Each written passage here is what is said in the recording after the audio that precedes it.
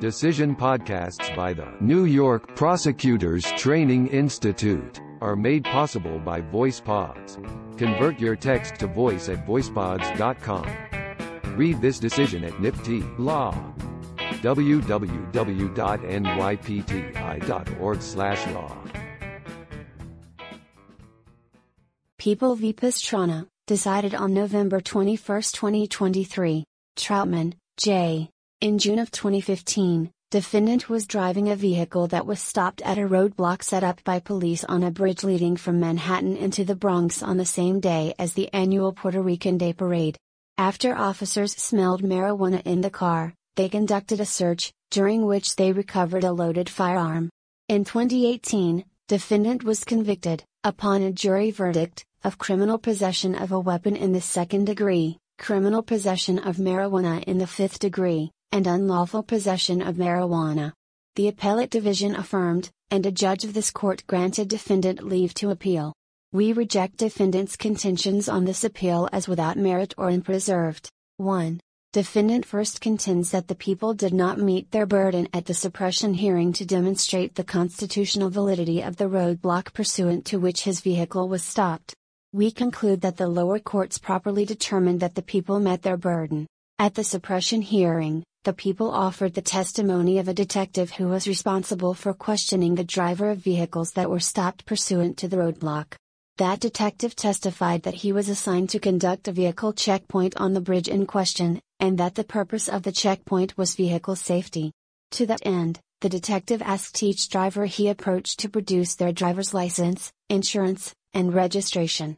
The detective would also check for improper inspections, equipment, and seat belts. The purpose of the roadblock was not specifically to check for drunk drivers, but the detective testified that if police found an intoxicated driver, they would take appropriate action.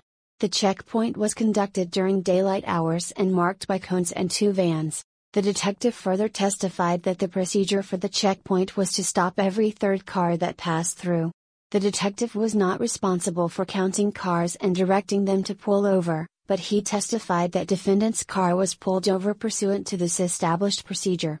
The detective asked defendant to roll down the windows in the vehicle, and when defendant complied, there was a strong odor of marijuana coming from the vehicle. The detective testified that he observed marijuana in plain view in the car.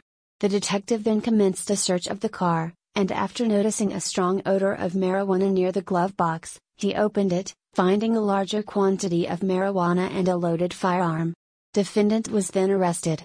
The detective's testimony satisfied the people's burden to demonstrate a permissible primary programmatic purpose for the roadblock, that it was maintained in accordance with a uniform procedure which afforded little discretion to operating personnel, and that the checkpoint was conducted with fair warning to motorists and with precautions regarding motorist safety. People v. Scott, see generally City of Indianapolis v. Edmond.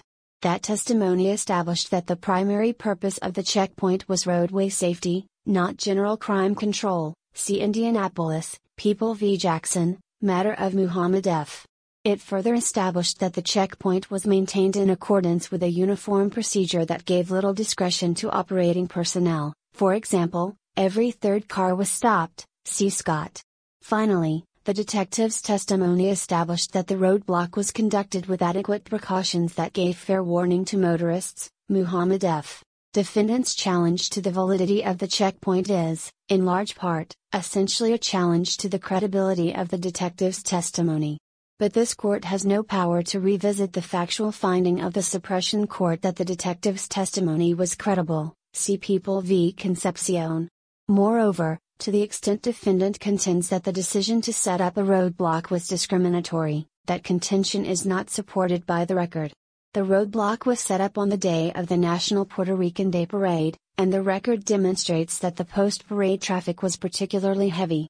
Thus, the reasonable inference to be drawn from the detective's testimony is that the roadway safety checkpoint was chosen for that date and location because of the large volume of traffic that would be crossing the bridge. The people's evidentiary showing as to the authorization for the roadblock certainly could have been more robust. See Scott, written documentation regarding authorization for roadblock. Jackson, testimony from senior officer responsible for initiating the roadblock. Nevertheless, we conclude that the detective's testimony and the reasonable inferences to be drawn therefrom were sufficient, albeit barely, to satisfy the people's burden. 2.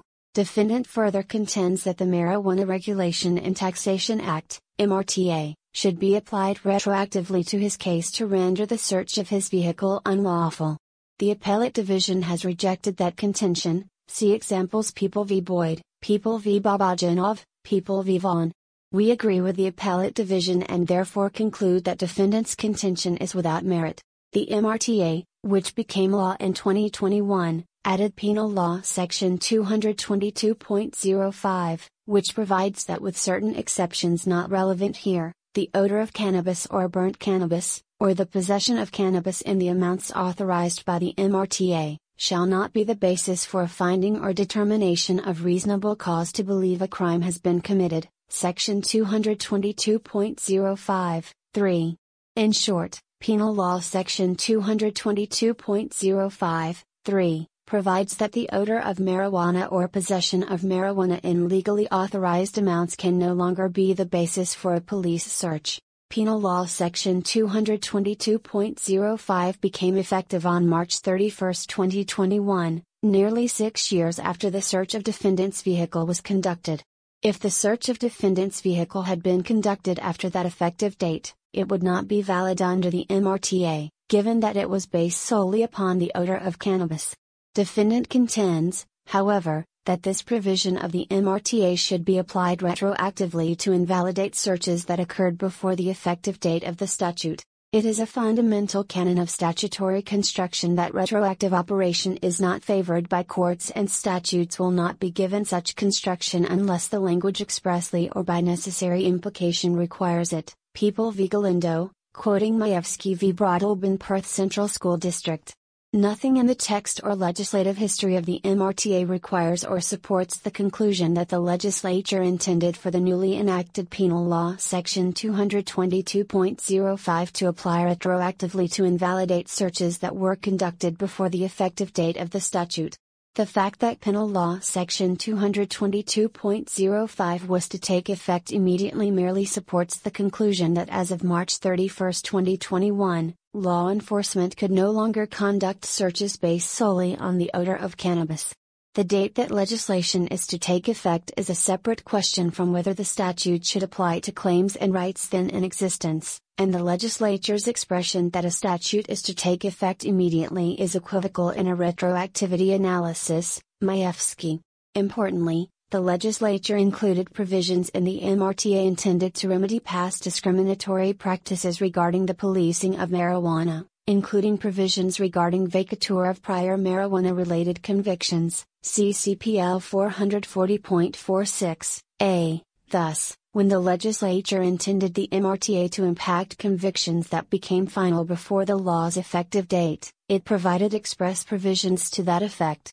There is no similar expression of legislative intent with respect to Penal Law Section 222.05.